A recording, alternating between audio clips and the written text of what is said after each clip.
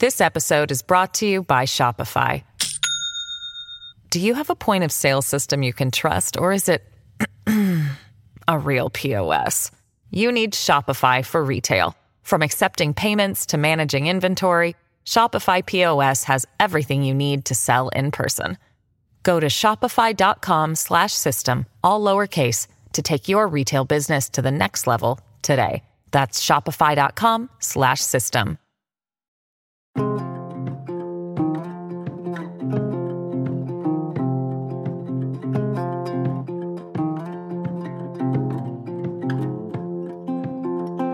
This is Murder, She Told.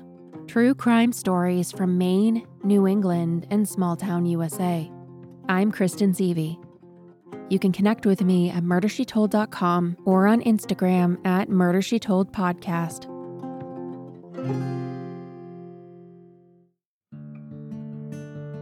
Eddie and Ruthie had 3 teenagers, and they all lived together in their modest home on Beech Ridge Road in small-town York, Maine. Their kids, Sandy, who was the oldest, Carl, and Kathy, were all closing in on their 18th birthdays when a surprise came along. In 1967, Ruth gave birth to Kimberly Sue Morse, the Oops baby. Although Kim was unexpected, she was loved from the moment she opened her eyes, being doted on by her parents and all her older siblings. Beech Ridge Road was a bastion of family, with cousins, aunts, and uncles just a short walk or bike ride away. Kim was a beautiful child. A photo of 4-year-old Kimmy showcased beautiful blonde locks, blue eyes, long eyelashes, and a winsome gapped-tooth grin. People were enamored with her. One of her favorite toys as a child was a jumping rocking horse, and it suited her. She was a bundle of energy, and she would bounce around on the toy for hours, entertaining herself and others. This is her sister, Sandy. And when I go through the pictures and things, I've got pictures of us dressing her up. And I mean, she was our little baby doll, you know. My other sister, Kathy, and I, and we would just, like I say, we spent a lot of the time with her. From a young age, Kim was Daddy's little girl. He later became her chauffeur, driving her around with her friends wherever she wanted to go. He kept a book with all the names of her friends and their contact information to keep tabs on where she was at and who she was spending time with. Kim loved to entertain and to shock people in the most fun-loving and silly ways. But what was fun-loving to her could be quite shocking to others. One time, she terrified her dad. She probably wasn't only a couple years old.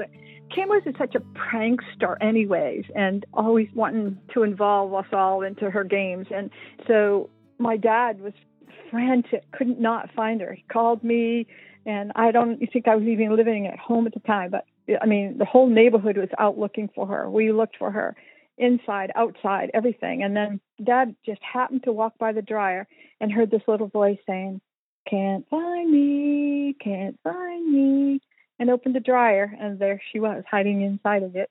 And after that, Dad drilled a padlock and padlocked the dryer, so we all had to find a key to use the dryer after that.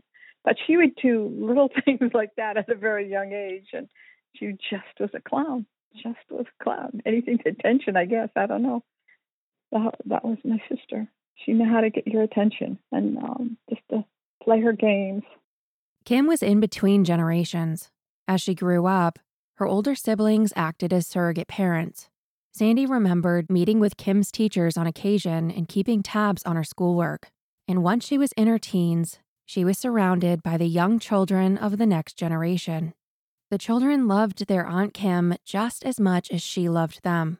Her older sister Sandy called her the Pied Piper. The new litter of rugrats would follow her around, and she would take them on adventures. Sandy's favorite photo of all time is a picture of Kim teaching her young son how to properly give the finger to the camera, which is the perfect summation of her personality. Kim would dress up all the kids and don a costume herself. She loved dressing up, something that she would enjoy for the rest of her life. Kim wasn't very athletic or into sports as a kid. She also didn't play any instruments. She was too busy on adventures. She loved people, a true extrovert, and she loved trying new things, which is a surprising trait because her parents were both homebodies who rarely took a vacation or even left the state. As Sandy humorously quipped, "Why leave Maine? A vacation is a day off in the backyard." In 1985, Kim graduated from York High School. Her yearbook quote read, "You've got to make the most of every day, because it may all be gone before you know it." Kim remained in York for the next 10 years, and she had a ball. Kim got into health and fitness as she grew older. She spent a lot of time in the gym, and she'd stay toned doing aerobics working out with Jane Fonda. She got abs. She got into bodybuilding. She was a very healthy eater and an early riser. She was driven. She picked up golf and snow skiing. It was the 80s, and it was all about the blondest hair and the bronzest bod. Her hair was rising to new heights, and her bangs to new lengths. She loved the warm weather and would tan at the tanning booth, at the beach, or at the pool. She traveled frequently, taking short weekend trips a drive away, and sometimes further afield to Florida or St. Croix in the U.S. Virgin Islands, where she stayed for quite some time. She got a couple of part-time jobs there, one as a waitress and another as a painter.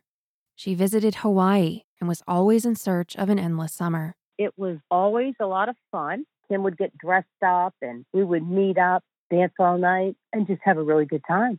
That was Kim's cousin, Nancy. She and Kim would get glitzed up and party up and down the Maine coast. They would hit places like Aqua Lounge where Nancy worked and Bogart's in York Beach. Sometimes they would cross state lines and hit up Spin in Portsmouth or Scooters. But they were always in search of something bigger and better. They would go to Bananas or Norton's, a music venue in Kittery where they would dance and drink and shoot pool, though Nancy admits they were terrible at the game. Sometimes they might even hit up Nick's nightclub on Nickel Beer Night, where they would also sometimes skinny dip across the way from the bar in a pool owned by the same folks. Though Kim and Nancy would drink, Kim didn't drink to excess. She didn't need any liquid courage to get the most out of her nights out. She was the life of the party. She would enter bikini contests, like, Captain Nick's, I think they had a bikini contest, and she won. She went out there and she made her own bikini. It was around the 4th of July, and she put some rhinestones up and down her legs, and she just had fun with it. I don't think she ever really took anything too seriously in life. She just always had a good attitude, and she looked at it like it was just a lot of fun to get dressed up and go dancing and kind of walk out there and strut her stuff. And she just had a great big smile, and people loved her. She was on vacation, I thought in Florida. She was down there on vacation, had flown down there, and she was walking by a bar that said beauty contest. So she walks into the bar and she registers for the beauty contest. And when it was her turn to go up there, she walks across the stage, moons the crowd, gets first place, and wins a lawn chair. She said she couldn't bring it home. She was hoping for some money so that she could spend more money while she was there, and she ends up getting this stupid lawn chair. But that was my sister. She would do anything to rouse the crowd or get the crowd going. Kim worked around the York area in a variety of jobs. She worked as a waitress at Jackie Bevan's. Yes, that Jackie Bevan's, a local restaurant in Perkins Cove near Agunquit Beach. She worked in the cafeteria at York Hospital and would volunteer as a candy striper. She drove limos for a friend's business, and she did hotel work as a chambermaid, helping with room turnover. All of her jobs had one thing in common. They were physical, and they required her to interact with people. Kim loved everyone, including the unusual and the eccentric. She just seemed to have such an eclectic group of people around her. Anybody that most people might not even talk to, Kim would befriend them.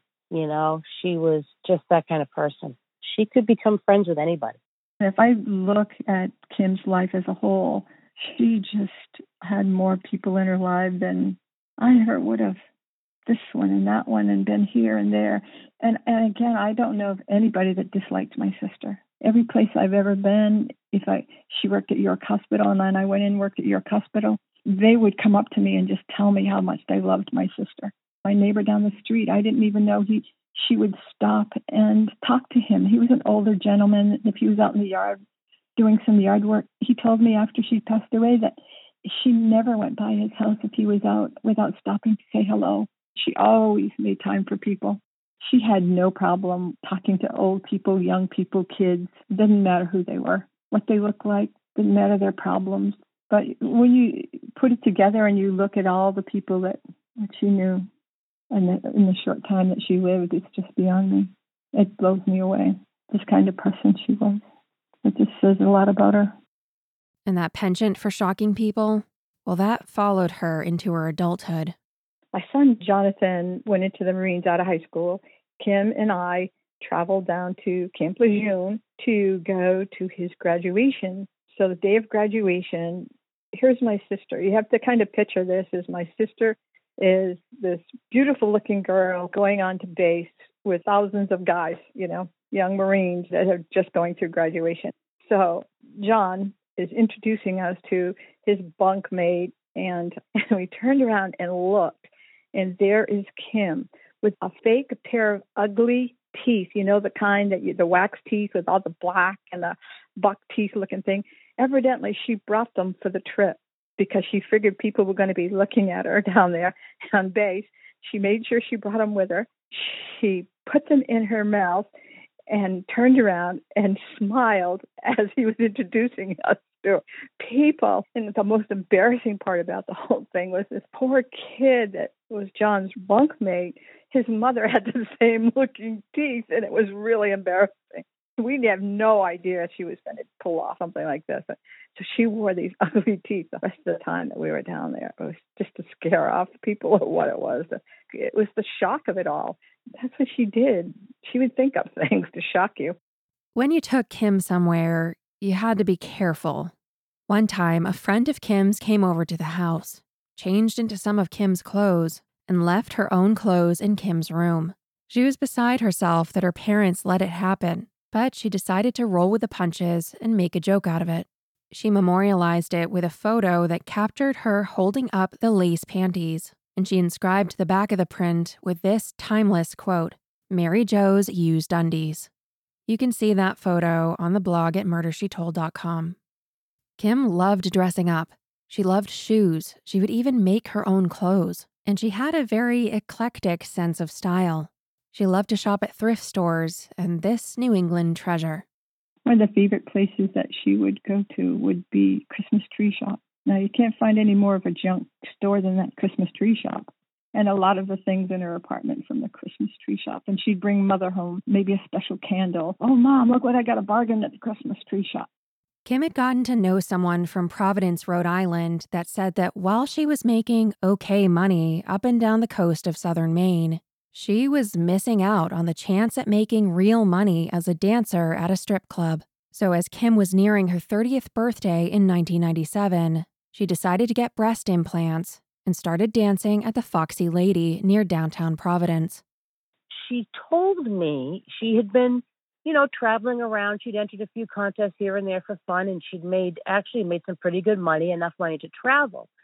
And I remember she told me that there was a woman who was working at the Foxy Lady, and she really talked Kim into it. She said, "Kim, you're just making peanuts here and, going to these clubs and just doing these little, contests for fun and making $500 here." And she said, "You can come to the Foxy Lady and you'll make a ton of money." And so I remember came home and told me that she was working at the Foxy Lady. She got a job there and she really liked it. She liked mostly the part about dressing up, because she was more of a showman than anything else. You would start the whole evening off, I guess, decked out in these beautiful gowns and music, like the dance clubs that we liked. So she seemed to really like it in the beginning. I think she liked the other girls that she met. And I think she definitely liked the money because, again, the money, she could travel, and that's what she loved to do. She loved to travel and just enjoy life. She stayed with some friends that she made in Providence until she got her own apartment in North Providence, a 15-minute drive from the club. She took her black Mazda Miata with her and started to forge a new and exciting life for herself there. Her apartment was a 1-bedroom, 1-bath basement unit in a 3-floor condo building called Brick Manor Condominiums. As an adult, Kim was very clean and organized. Her place was spick and span. And for the most part, she lived alone. Kim didn't work all the time. The money was good, and she only worked a few nights a week and would spend a lot of her time back home in York on the weekends with her friends and family. She continued to travel, going to Hawaii and South Beach. She dated a couple of guys, good-looking bodybuilder types. Around this time, she started taking a real interest in young Heather Markey, a 5-year-old girl who lived just down the street from her parents. She was the daughter of one of Kim's friends who had moved to Florida, leaving her in New York to be raised by her grandmother. Heather loved Kim, and Kim would come home on the weekends to take her on adventures. Kim was like a second mother to Heather. She was literally my role model. I remember being a little kid and just looking up to her, and she'd just be brushing her teeth, and I'm just like, I wish I could spend every single second with you. She was warm, she was kind, she was thoughtful, she was just an amazing person to be around. We went on a lot of trips like you would with any typical kid, but for me, the most impactful ones were always just spending time with her, being funny and playing with her stuff, her wigs, and just playing with them and taking pictures and having just fun in general. At one point, Heather was facing potentially being turned over to foster care, and Kim offered to officially adopt her if it came to that point. In Providence, she started to make a new network of friends, and one of them was Becky, another dancer at Foxy's. Becky was taking classes at the Warwick Academy of Beauty Culture, an esthetician school, and Kim was starting to look towards the future, so she decided to take classes there as well. Becky welcomed an accountability buddy. She said that Kim was always on time, her a little later. Some of the other friends that she made were regular patrons at the club, and a few of them were quite taken with Kim. Some of them paid some of her bills. Some of them bought her expensive gifts, like a computer or a camera. One of them even bought her a Jeep, free and clear in Kim's name. In the summer of 1999, after a couple years in Providence, Kim got some devastating news. Her father, who she dearly loved, passed away from COPD, chronic obstructive pulmonary disease, a lung disease similar to emphysema. After the burial service, she made plans to go with her sister Sandy on a road trip to see their other sister, Kathy, in Ohio. In the fall, Sandy came down to pick up Kim from Providence. Kim showed Sandy her apartment and the Foxy Lady and took her all around town. The bouncers from Foxy Lady walked all the girls to their cars, and they would not let any person take her home. Then once she was in the car, we left the Foxy Lady, and they went to her apartment from there. And she said, look at all the corners I have to go around. I check my mirror constantly to make sure no one's following me. And that's what she would do. She knew enough to do all of that. She was very cautious about all of that and felt comfortable with those things that she did, let alone somebody was in her apartment, That's what made me feel better after I'd been there and seen everything and seen the security that they had down at the Foxy Lady for these girls. After a day or so in Providence, they got on the road. During that trip, Kim's phone was blowing up with calls from her ex-boyfriend, Anthony Penny. They had broken up, but he had not moved on, and they were having constant and difficult conversations. That Christmas, she came home and spent 2 or 3 weeks with her family in York before returning to Providence for the last time. Hey, it's Kaylee Cuoco for Priceline. Ready to go to your happy place for a happy price? Well, why didn't you say so? Just download the Priceline app right now and save up to 60% on hotels. So whether it's Cousin Kevin's Kazoo Concert in Kansas City, go Kevin, or Becky's Bachelorette Bash in Bermuda, you never have to miss a trip ever again. So download the Priceline app today. Your savings are waiting. Go to your happy place for a happy price. Go to your happy price, Priceline. It was Tuesday, January 18th, 2000, and Kim spoke to her sister on the phone, letting her know she would be home on Friday to have a joint birthday celebration with Sandy. She went to work for her shift at the club and got off around 1:45 a.m. She checked out with a valet, A bouncer walked her to her car, and she drove home. She pulled into the parking lot and let herself into the plain red brick condo building. The click of her heels followed her as she walked. She opened the front door and then walked down a few stairs to the lower level. She passed the laundry room and came to Unit 28. The door to Kim's apartment was already unlocked. As soon as she stepped into her kitchen, someone attacked her, catching her completely off guard, and they cut her throat. She didn't even have a chance to struggle. Kimberly Morse bled to death on the floor of her kitchen. Her friend Becky must have called 10 times that day, starting that morning around 8 or 9 a.m., not knowing what happened to Kim. Kim was never late to class. Plus, Becky needed her to pick up something on the way to school. They had run out of supplies, and the teacher wanted to know if Kim could grab them at the store. It wasn't until 5:30 p.m. on Wednesday that the world learned what happened to her. Around 5 p.m., the fire alarm in her apartment went off. The sight and smell of smoke seeping out from under her apartment door. A neighbor called 911, and firefighters responded right away. When they arrived, her unit was filled with smoke, and they crawled to the bathroom where they discovered flames coming from the bathtub. Kim's naked body was laid face up in the tub, draped with towels that covered her torso and legs, doused with gasoline, and set on fire. They extinguished the blaze before it could spread to any other apartment. No other units were damaged.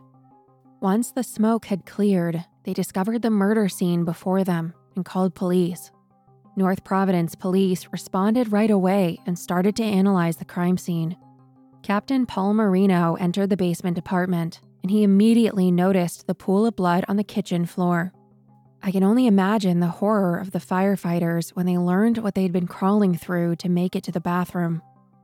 They discovered Kim's keys and her gloves sitting on the kitchen counter, and they theorized that she only had enough time to remove her gloves and drop her keys before being attacked. They discovered cuts in her winter coat, suggesting that she hadn't even had time to remove it after she walked in. After she dropped to the ground, she was stabbed several more times on the kitchen floor. I was told by Captain Marino that she died instantly. She didn't suffer. I mean, he got her in the jugular vein and she died instantly. So, he wanted me to be thankful for that part of it. But in some of his comments, it was the worst case that he'd ever been a part of. The nightmares that the poor police officer had. And I'm grateful that I didn't have to identify the body and all that. But he said it was a horrific scene. There was no sign of forced entry, so they believed that the killer had a key. It's possible she knew him. They believed that the killer had struck in the middle of the night, but they never explained the 15-hour gap of time between 2 a.m. and 5 p.m. What was going on in that unit during those 15 hours? Did the killer stay with her, or did he leave the complex and return later? They dusted for fingerprints, they took blood samples, and they discovered that there were some things missing from her unit. A safe containing cash, her computer, jewelry, a camera, a VHS camcorder, and a stuffed white teddy bear. They logged over 100 pieces of evidence for their records, but unfortunately, none of those were the murder weapon. They found the place to be meticulously organized and neat. Some clothes were laid out as though she was going on a trip. She was planning to head home to York on Friday, but Tuesday does seem early to pack. They canvassed the other residents and the neighborhood, but the only thing they reported to have learned was that a neighbor heard a thumping noise that night, but no scream. He muted his television set for a moment and listened, and then heard something that sounded like footsteps. Lieutenant Thomas Jones said, "It was personal. Her body was dragged to the bathroom and placed inside the tub. Her clothes were taken off of her, and she was then set on fire." The York Police Department took the responsibility of notifying the family. Sandy remembered that she was with her mother when they knocked on the door in the middle of the night and broke the news. The medical examiner's office would later conduct an autopsy, and they too contacted the family, asking for someone to come down to Providence to identify the body. Her cousin Nancy's father ended up going on the family's behalf. Heather learned on Friday of Kim's death. I actually was going down to see her. She was supposed to be there that day that her family was notified. So I came over, and I believe it was Sandy who told me that Kim was gone. That was not the best way to find out, to be honest, because you're going down thinking this person's going to be here, it's going to be a great day, and then they're just gone. About a week later, on Monday, January 24th, 2000, there were visiting hours at Lucas and Eaton Funeral Home in York, and the following day, on Tuesday, they held a service at her childhood church, York Street Baptist. Captain Marino and some of the detectives came because some of the people from Rhode Island came up and they were looking to see who would come to the funeral. And they were given a room to stop some people and bring them in for questioning. And they questioned some of the attendees in the side room. They even went through Kim's childhood room at her parents' house. Media started to cover the case, and the chief of the North Providence Police Department said that all of his detectives were assigned to the case and were conducting interviews. Kim knew a lot of people, so they had their work cut out for them. A month or two after the funeral, one of Kim's exes, Tom Shahinian, came up and asked if Sandy could show him Kim's gravesite.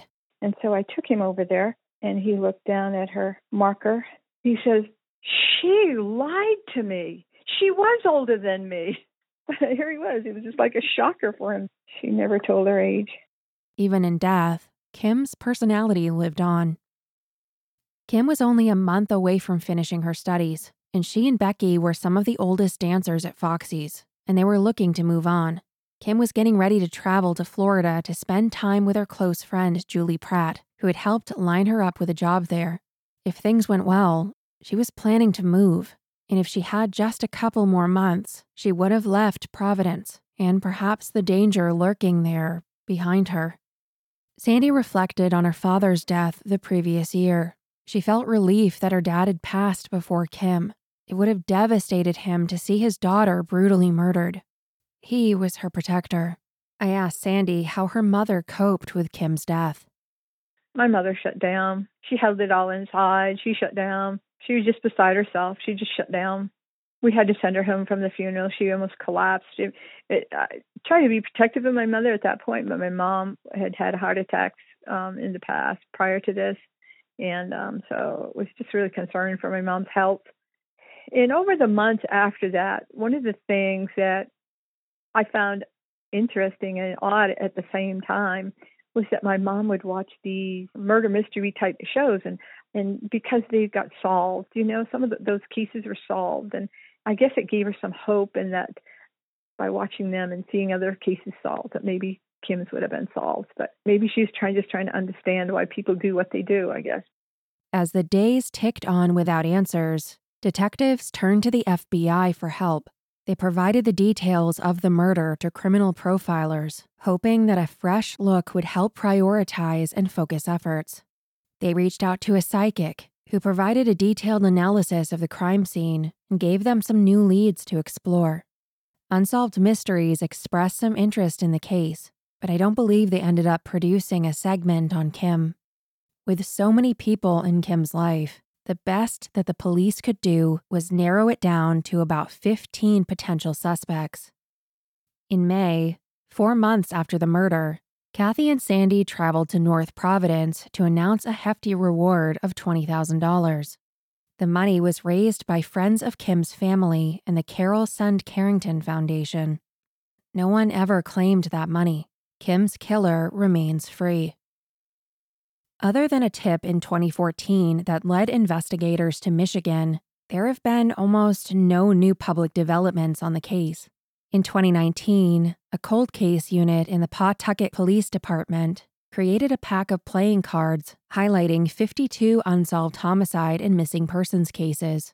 Kim was featured as the 7 of clubs, describing her as being viciously attacked in her home. In an interview conducted right around the time the cards were released, Lieutenant Thomas Jones said that they have the DNA of the person they believe killed Kim, but there hasn't been a match yet. He added, It's only a matter of time before we come knocking. So when you think you got away with it, think again. Though there has been no official suspect named in the case, it hasn't stopped friends and family from developing their own theories. Sandy recalled that Kim had bought locks for her bedroom door and that she wanted to change the locks to her apartment. When she asked why, Kim told her that she was afraid of her ex-boyfriend, Anthony Penny. Kim also told her Anthony tried to break the door down while her friend was living with her. This is the same man who was calling and hanging up when Kim was on her road trip with Sandy. And Kim told Sandy that during their tumultuous breakup, Anthony told Kim menacingly, "Women don't break up with me. I break up with them." Sandy thinks that Anthony, a bodybuilder himself, would have the strength to overpower Kim, who was no slouch. The timing of their breakup at the end of 1999 lines up with the timeline of her murder, too. Around that same time, there was a ring of actually one of Anthony's friends, or what it was, had been charged with steroids, doing something with steroids, and wondered if they thought they were close to solving the case at that point, thinking that this guy was going to squeal on Anthony because they felt that he was doing steroids. That's why I keep leaning toward it being Anthony Penny, because he would have been strong enough if he was, especially if he was on steroids. He would have had the strength to grab her.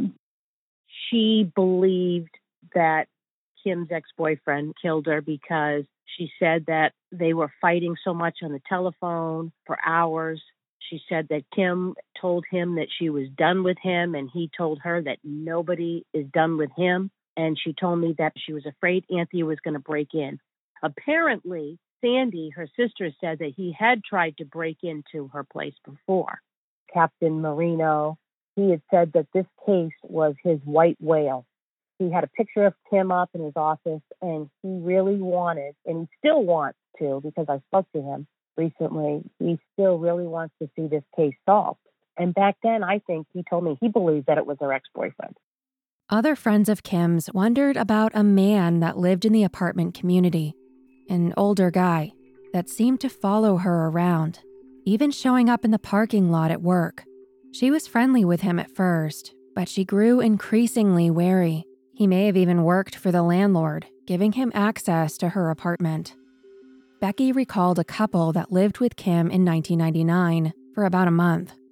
Though they were in a relationship, the man became infatuated with Kim. She got a chilling vibe from him, and since they had a key to Kim's place, perhaps he could have returned after being scorned. Becky also remembered picking up a voicemail from Kim just a day or two before her murder, of Kim complaining of a road rage incident. Kim left a long voicemail and was shook by the incident.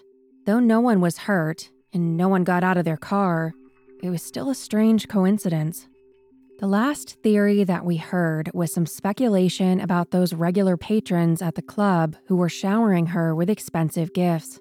Could they have been wanting more? Or wanting Kim to themselves? Perhaps Kim refused. It's hard for Kim's family and friends to understand how someone could take her life.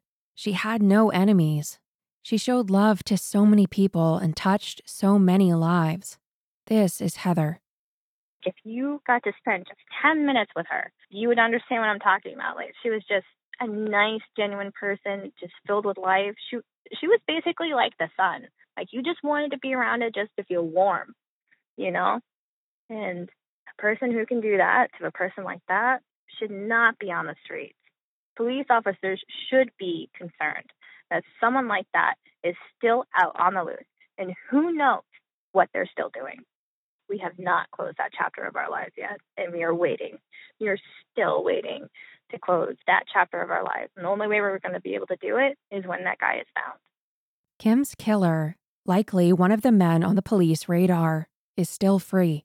It's been 22 years since Kim's death. How many others has he harmed? Kim came from a very loving family, a very kind family. And because of that, she was a kind and loving person.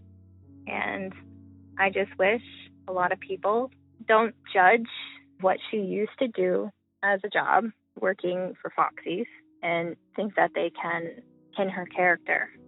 She was a genuine nice person. She was warm and loving. And if you ever needed help, she was there to lend you a hand. And I just hope that people can be kind and not be rude when they start, reading this, and when they start to think about her case, that they really listen to what we have to say about her character and not what she did for a job. Those simple words are things that Heather learned from Kim. She still asks herself, what would Kim do? I still think, how can I be more like her? How can I give back to people? How can I be kinder to people? She really meant a lot to me, and to this day, she still does. Her life was always interesting. You have to look at where she did and what she did in the short time that she lived on this earth. Is just like, I've got pictures of Hawaii, parasailing. I've got pictures of her kissing dolphin. I mean, she'd been to St. Croix and lived down there. She was in Florida with Julie. She was mountain climbing. She was bike riding. She was an adventurer. She lived life and lived it to the fullest. The short time that she had, even in high school and stuff, she kept herself busy with her friends and doing things. But yeah, she lived a pretty full life in a short period of time. She passed away and she's 32, and she'd seen a lot, done a lot, been around a lot of people. She was an honest person. She was a loving person. And she went out of her way to take care of me in ways that no one else could. And after she was gone, it was definitely like this big hole that just no one else could fill. And eventually, I just realized I will always miss her, but I will always love her. And I'll always cherish what she did for me. And I just have to keep going forward, and realize what I learned from her at a young age. If you have any information about the murder of Kim Morse, I encourage you to contact the North Providence Police Department at 401-231-4533.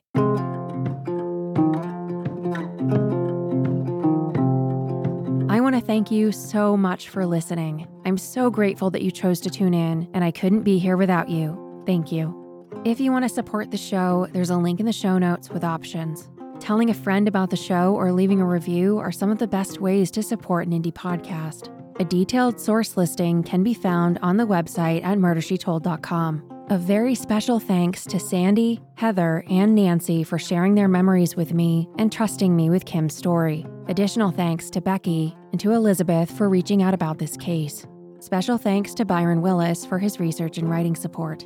If you have a story suggestion or a correction, feel free to reach out at hello@murdershetold.com. My only hope is that I've honored your stories by keeping the names of your family and friends alive. I'm Kristen Seavey, and this is Murder, She Told. Thank you for listening.